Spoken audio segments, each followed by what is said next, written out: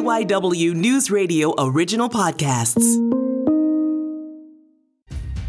This is part 3 of a mini-series here on KYW News Radio In Depth called The Long Haul, Learning to Live in a Lasting Pandemic. It's presented by Independence Blue Cross. I'm Carol McKenzie. We're taking a look at the current state of the COVID-19 pandemic. And for this episode, I sat down with Dr. Brian McDonough. He's KYW News Radio's medical editor. We talked about the new treatments that are being tested by Merck and AstraZeneca, plus what the future of this pandemic could look like, both for the winter and for the long term. I want to start by talking about treatments because there's some pretty big news right now, some good news. The first one I want to talk about is Merck. It's asking for emergency use authorization for its pill regimen. This is a regimen that can be done at home. It's for people who would have mild to moderate disease. And I'm wondering if you can tell us how this would work and what your thoughts and hopes are for this. Yeah, the goal with this is, at least initially in the studies, you would probably take 2 tablets twice a day for 5 days. You'd want to take it early on when you're first exposed. And the hope is it would reproduce essentially what they've been trying to do with the IV medication, where people, if they get it, would have to go into an infusion center and have it done. This is something you could take at home. And the thought with this is that if you think about the flu, one of the reasons we've been so successful with the flu is we give people flu vaccine. But then if they come down with cases, especially if they haven't had the vaccine or they come back and they're in a certain risk group, you can give them medications that take those symptoms and minimize them. And that's the goal. You'd actually be able to, again, keep people from going to the hospital or the ICU or worse. And of course, that's the thing with COVID that's been so devastating, the unpredictable nature of those high-risk groups, who gets very sick. This would be another way to prevent it, and it would give us kind of a weapon to use at those early stages that could be helpful. It's been called, I've just reading some reports on it, it's been called a game changer. I mean, it's been given kind of these highly positive terms, indicating that basically it could change just about everything, but yet it's only, I believe, 50% effective. So do you think that it's fair to look at it this way? Do you think it could truly be a game changer? Well, I think you're exactly right. The studies literally say that it shows or reduces the risk of hospitalization or death by approximately 50%. I think when they say game changer, they're saying, well, now we actually have some sort of treatment. If you think about it, everything we've been looking at with COVID thus far, by and large, essentially has been avoidance, social distancing, masks up, protection in advance with vaccines, which is clearly effective.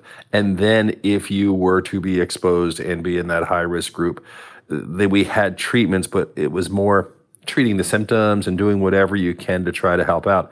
This is a way to begin the path to aggressively go after it. And remember, it's the same thing where they're coming out with a concept that seems to be working. That concept is going to be also buffed up and continue to have improvements. And I think that's the other thing too, that as they learn more, they know how this particular antiviral effect works, and they can use that. The other big news recently was from AstraZeneca. This is interesting. It's really a preventative treatment for people who have suppressed or compromised immune systems, who either can't get vaccinated or for whatever reason their bodies don't produce a robust enough response to a vaccine. They are also asking for FDA emergency use authorization for this. Can you explain how this treatment would work and who would be eligible to get it? Well, the goal of something like this is to essentially beef up the way your body will accept the vaccine and maximize the impact of it. We know, by and large, that when certain people are on medications that basically make their immune system less active, we do that because we want it to be less active, because sometimes the immune system recognizes something as foreign that's good for us, and that's how you can run into all sorts of problems, everything from arthritis to various forms of cancer and things. So you try to back that off, that response. Well, that doesn't work well. Another example, you're an organ transplant patient and you take immune suppressive drugs so that you don't reject that organ. Well, if you're at risk for COVID, that same drug that is helping to suppress the rejection of the organ won't let the vaccine work. So what this goal is it's trying to specifically target the way the vaccines work and allow them to do their job and essentially allow yourself to build that immunity in your body. I mean, and you're really getting into what are essentially really high-tech treatments.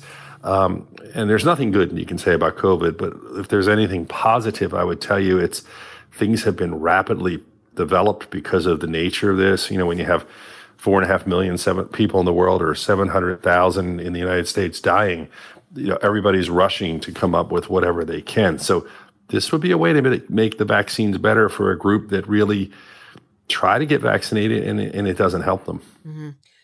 So the advantage of these two, the Merck and the AstraZeneca treatments, are that they're in pill form, or they can be given outside of the hospital, the way I understand it, because the other treatments, the antibody drugs, given after you've been exposed, and you either need an IV or shot for those. And I wanted to talk about briefly monoclonal antibodies, because we have been hearing a lot about that.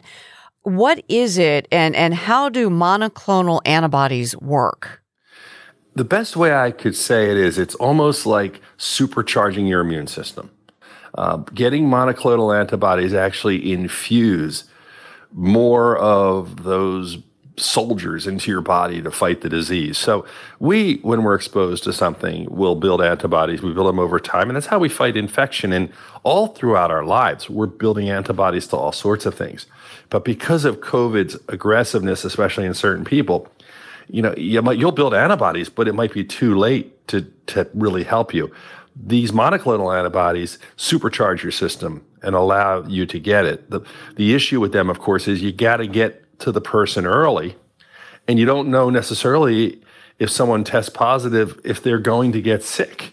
So you don't want to just be rushing monoclonal antibodies into everybody that tests positive, but you also don't have a lot of time. So what they've really done is they've targeted people who are, who are very high risk, or they show rapid symptoms, and they use them. So that's kind of the game they're playing back and forth. And again, you supercharge the antibodies. Sometimes it works, sometimes it doesn't. Which brings us back to the whole concept of, well, your best shot is getting that vaccine in the first place, because then you have basically built those antibodies artificially through the vaccine, and you probably wouldn't even need the monoclonal antibodies. Right. So these are not instead of a vaccine. That's something we've been hearing a lot of warnings from the experts, from the healthcare experts on this. These are not a substitute.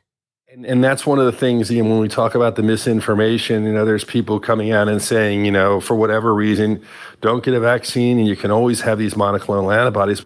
Well, the monoclonal antibodies are not without concerns.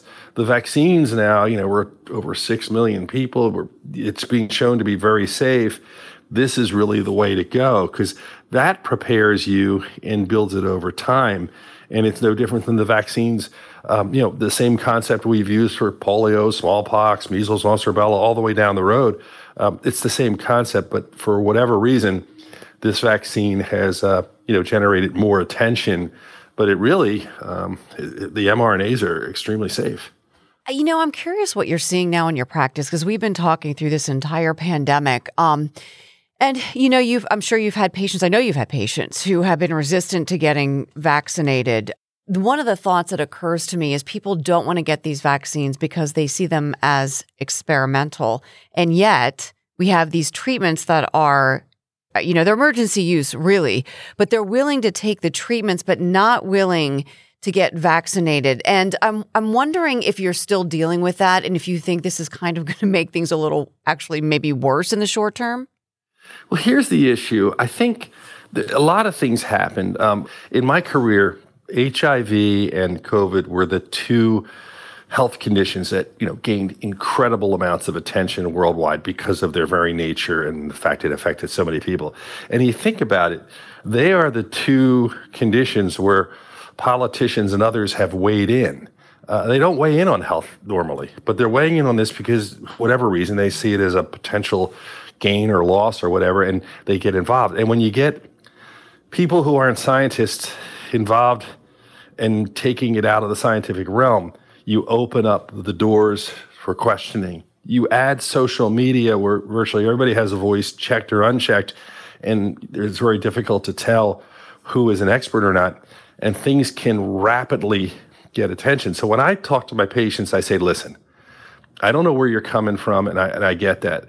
I just want to talk to you professionally. And I think the person who said it best was my daughter, who was talking to a friend, and she's in her late 20s, and she said, I got the vaccine because my dad recommended it, because I had a dad who maybe sled with a helmet on, bike helmet on, because he was over the top.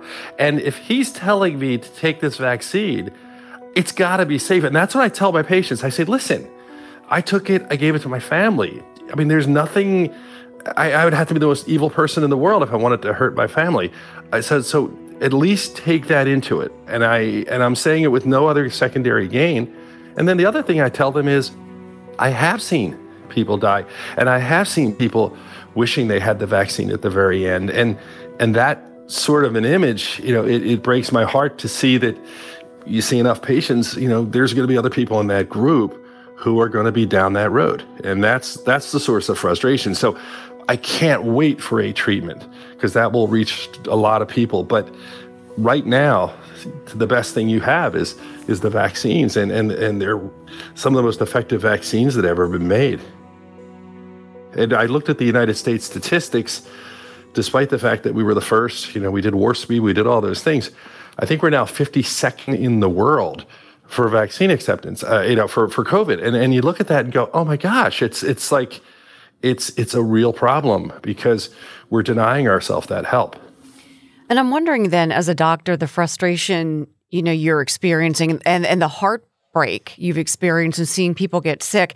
And I'm wondering, the frustration you have, or the difficulty you have, or the stress you have in seeing somebody get sick. And now you're going to have these possible treatments, but you have to decide, like you said, there's no crystal ball really to know maybe who's going to get really sick. How do you handle that? How do you, on a patient-by-patient basis, decide who's going to get treatment and when they should get it? Because there's a short window there. Well, the biggest question, obviously we'll have to see as the FDA gives us our own advice and we learn what to do, but we're also going to have to see when people get in. Like a lot of people, it's just by very nature, you fight things out at home, you don't get in. We had that battle with people with chest pain, get in, don't wait all weekend, you've damaged your heart. This is kind of the same thing. People are going to go, well, I don't want to go in, I think I'm going to stay home, and you have that issue. The other issue we're facing now, too, is as a result of what you talk about at the emotional side of it. If you look at any hospital, healthcare organization, they're down like 20, 30, 35%. And people, essentially, for lack of a better term, they're burning out. They're dealing with the emotion, they're dealing with things, and they just, at a certain point, are struggling with that concept. So you just think of everybody has COVID fatigue to begin with. And then if you happen to be in those areas where you're surrounded by it, that's an issue too. So this is going to have an impact on people who have emergencies for them or their families being able to get the healthcare services they need, because there's going to be shortages. Just like we're seeing shortages in supply chain, you're going to see shortages in hospitals and doctors' offices and everything, because people are leaving and moving into different areas. That's a frightening projection. That's a frightening view of what's coming down the road. And I do want to talk about that in a moment, but I want to talk about first what you've learned about infection. Many people think that a mild infection isn't dangerous. So now that you have more data, is that true? What have we learned about mild infections of COVID? I think if you're one of those people who had COVID and got through it and hopefully didn't have any of the long haul effects or any of the other issues, there's clearly a protection you get from natural exposure, without a doubt. In fact, when they were talking early on, and they were talking about, well, once you get everybody exposed, we'll have, herd immunity. Well, that works with a lot of things, but not something that kills at such a high level. And that's the problem. Like, there's a virus which attacks kids called respiratory syncytial virus, or RSV. This year, it's off the charts, and it hit in the summer, not even the winter, because last year all those kids naturally who would be playing with each other weren't. They didn't build that natural immunity to it, and now they're being exposed to it all at once. And even in a seasonal time when you never don't see it in the summer, you saw summer and fall, lots of cases because, that natural immunity wasn't there. So there is a value for all of us to be consistently exposed to things and let our immune system kick in. But this one's different because the problem is a certain percentage of people, it goes really bad. And you can't just say, well, we're going to lose this many people to protect others. It's just the numbers are just ridiculously high.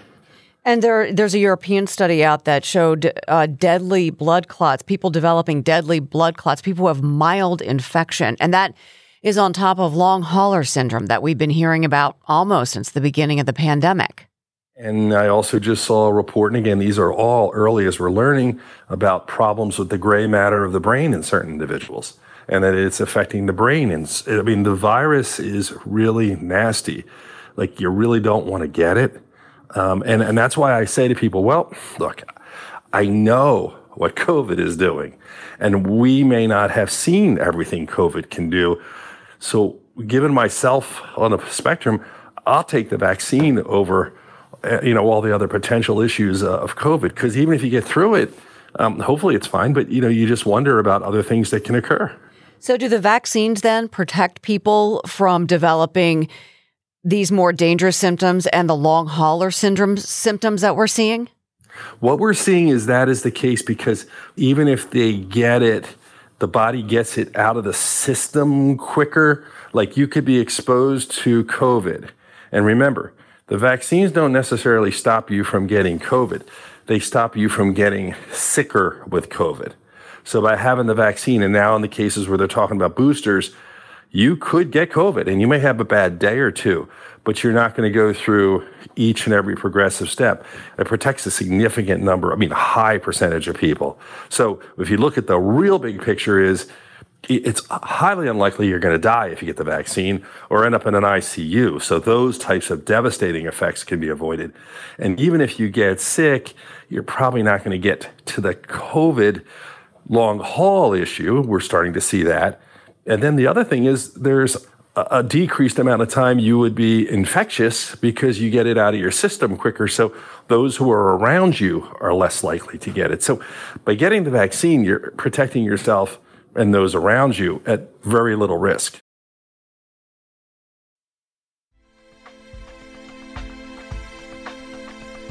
What do you think is going to happen this winter when we start going indoors, the weather gets colder, we have the holidays coming up? Give us your projection. I think we're still in a rush against time to get people vaccinated. The higher percentage, we're getting more people vaccinated. That is helping. It definitely is. The Delta strain, we see it starting to dial back. Here, my prediction, if I were to say it, is if you look at what happened in the South, when people went indoors because it's hot, we saw the unvaccinated parts of the country get hit incredibly hard. The Midwest, the unvaccinated areas have gotten hit very hard. The Northeast should do better than the rest of the country because they have a higher vaccine rate when they go inside. So yes, you will see increased number of cases, but probably not to the extent that you saw in, let's say, the South Carolina, Georgias, Floridas, because you have a higher vaccine rate. It really all comes down to the percentage of population that's had vaccines. Yeah. And in the Northeast, at least, in the area, especially listening audience for KYW, it's a pretty good area with a larger degree of protection in that regard. And I think that's a lot what Dr. Fauci and others are pointing to. And if you notice, they don't really predict past 4 weeks. I know Dr. Fauci got in trouble when he was talking about Christmas and those things, because I think what he was really saying is we have to keep looking at the numbers and see where they are. And you can actually track it.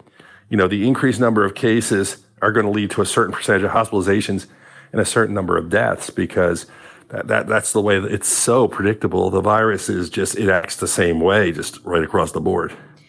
So what do you think then about the flu? Last year, they warned us that the flu was going to hit hard, and that never really happened. And they're saying the same thing again. We're going to get hit hard by the flu. Is it? Do you think we're looking at a possible twin-demic this year for real?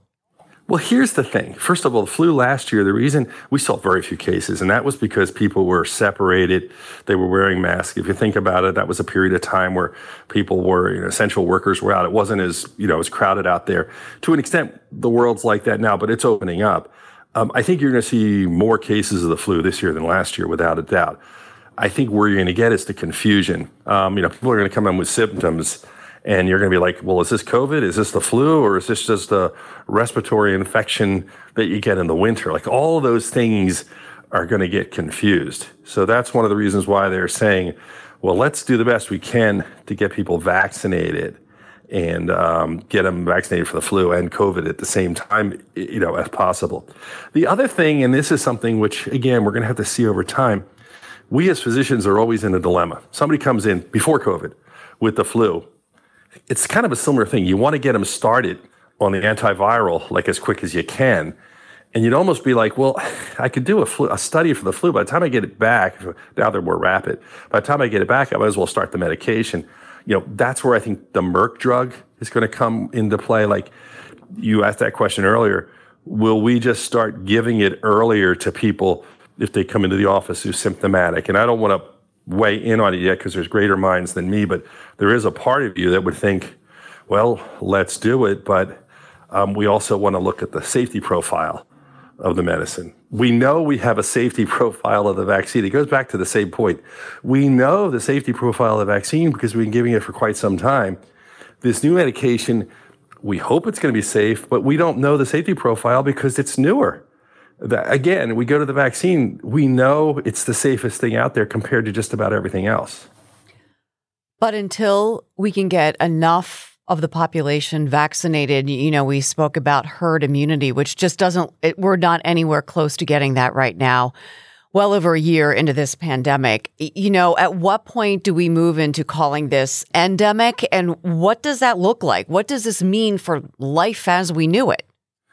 I think I've been saying this from the beginning. I think we're going to be probably having, I'll say annual, but regular vaccines against COVID, dealing with different strains and different things. And as long as the virus has fewer people to attack, it spreads slower. That's the way it does. The dangerous thing about this virus is, although it kills people, it's not like Ebola, which is horrific and killed everybody. Because it doesn't kill everybody, it stays in the community. So the real answer is the combination of those who get it naturally and those who get the vaccines. And what we're saying is the more people you can get the vaccine, the less, disease and death you're going to get. And that's really what it comes down to. There'll be new variants, and some will be better or worse than others. What we're just hoping is that we can stay ahead of variants, by tweaking the vaccine a bit. And so far, it looks like that we'll be able to do that. So I think we're going to be just kind of always being careful and watching the season, much like we have with the flu. And hopefully we get the numbers down. If you look at the flu, it's horrible to lose 36,000 people a year. But if you look at it, 36,000 is nothing compared to 700,000. You hope you can control it and work on it with a combination of vaccine, common sense, and medications. So we're always going to have to keep our masks handy and just, it sounds like, be prepared for, I guess a fluctuating situation, particularly if you think there are going to be more variants. Really, is this what we're going to be dealing with from here on out? I think for the foreseeable future, yes. And it might, to some extent, remember, coronaviruses, the type of virus this is, they've been around forever. We just haven't had a coronavirus that's this aggressive. So we can't, we have never been able to eradicate coronaviruses. What we just have to hope is this particular COVID-19 and its variants starts to become less aggressive. And that does happen. In the viral world, it's really weird how things happen. But I think it's also probably an indication of we have to keep learning and keeping our eyes open on things to protect people. But then what I'm wondering is, earlier you touched on this, a lot of burnout in the medical field, a lot of COVID fatigue. We're looking at shortages now. Look down the line. If we're going to be dealing with this for the foreseeable future, And the medical field has already taken a hit. Really, it's the people that are in the medical field that are suffering, that, they're burning out, they might be leaving, and maybe people aren't going to get into the field because of this. What is going to happen? What are the long-term effects of this? And when it comes to medical care in this country? I think there needs to be, and it's hard because it all happens so fast, but greater attention for counseling those who are in those fields. I think there needs to be, more support for people and awareness. Like what happens, I use hospitals for a situation, and it's across all the hospitals. They need to see a number of patients. Well, if you think about it, you have a group of people who are still not vaccinated, and they essentially are flooding the ICUs. So they're in the ICUs demanding medications that aren't approved. Then other people come into the hospital who have other illnesses, but there's a backlog. They're in the emergency room or on a step-down floor, and people who normally could have been in the ICU or in another area of the hospital, they're trying to treat them there the best they can, and nursing and everyone's doing the best they can, but they're not critical care nurses. I mean, you just see how it backs up. And then if you go into an office, the doctor's offices used to have MAs or assistants or others. Well, there are people saying, I don't want to do that anymore. So doctors are bringing patients back themselves into their office, and they're seeing a load of people. So it's just kind of a system that already had been, I would say, for lack of a better term, it had been cut back a bit. It was lean. And now it's a lean system that is being overloaded. So there's going to have to be a lot of attention paid into that and support for those who are there. Yeah, let's just hope it doesn't break. Well, and you worry, and I think what you do is, and there's a lot of hospital and practice leaders and organizations like the MA and the nurses at groups, they're all working and aware of this. But at a certain point, when some people walk away, they need a break. So I think there's things that, I don't want to be all doom and gloom, but the reality is, this is something that has been larger because it can be emotional as well for people. I mean, that's the thing. And people are trained to deal with things, but at numbers like that, it's frustrating if there's nothing, to an extent for some people you can do at a certain point. And that's frustrating because normally in medicine, we usually have, different tricks up our sleeves that can help. Dr. Brian, thanks as always. We appreciate it. No, it's my pleasure. Thank you. This is The Long Haul, Learning to Live in a Lasting Pandemic. It's a KYW News Radio in-depth special presented by Independence Blue Cross. You can listen to the podcast free anytime on the Odyssey app, and you can find it wherever you listen to your favorite shows. I'm Carol McKenzie. Thanks for listening.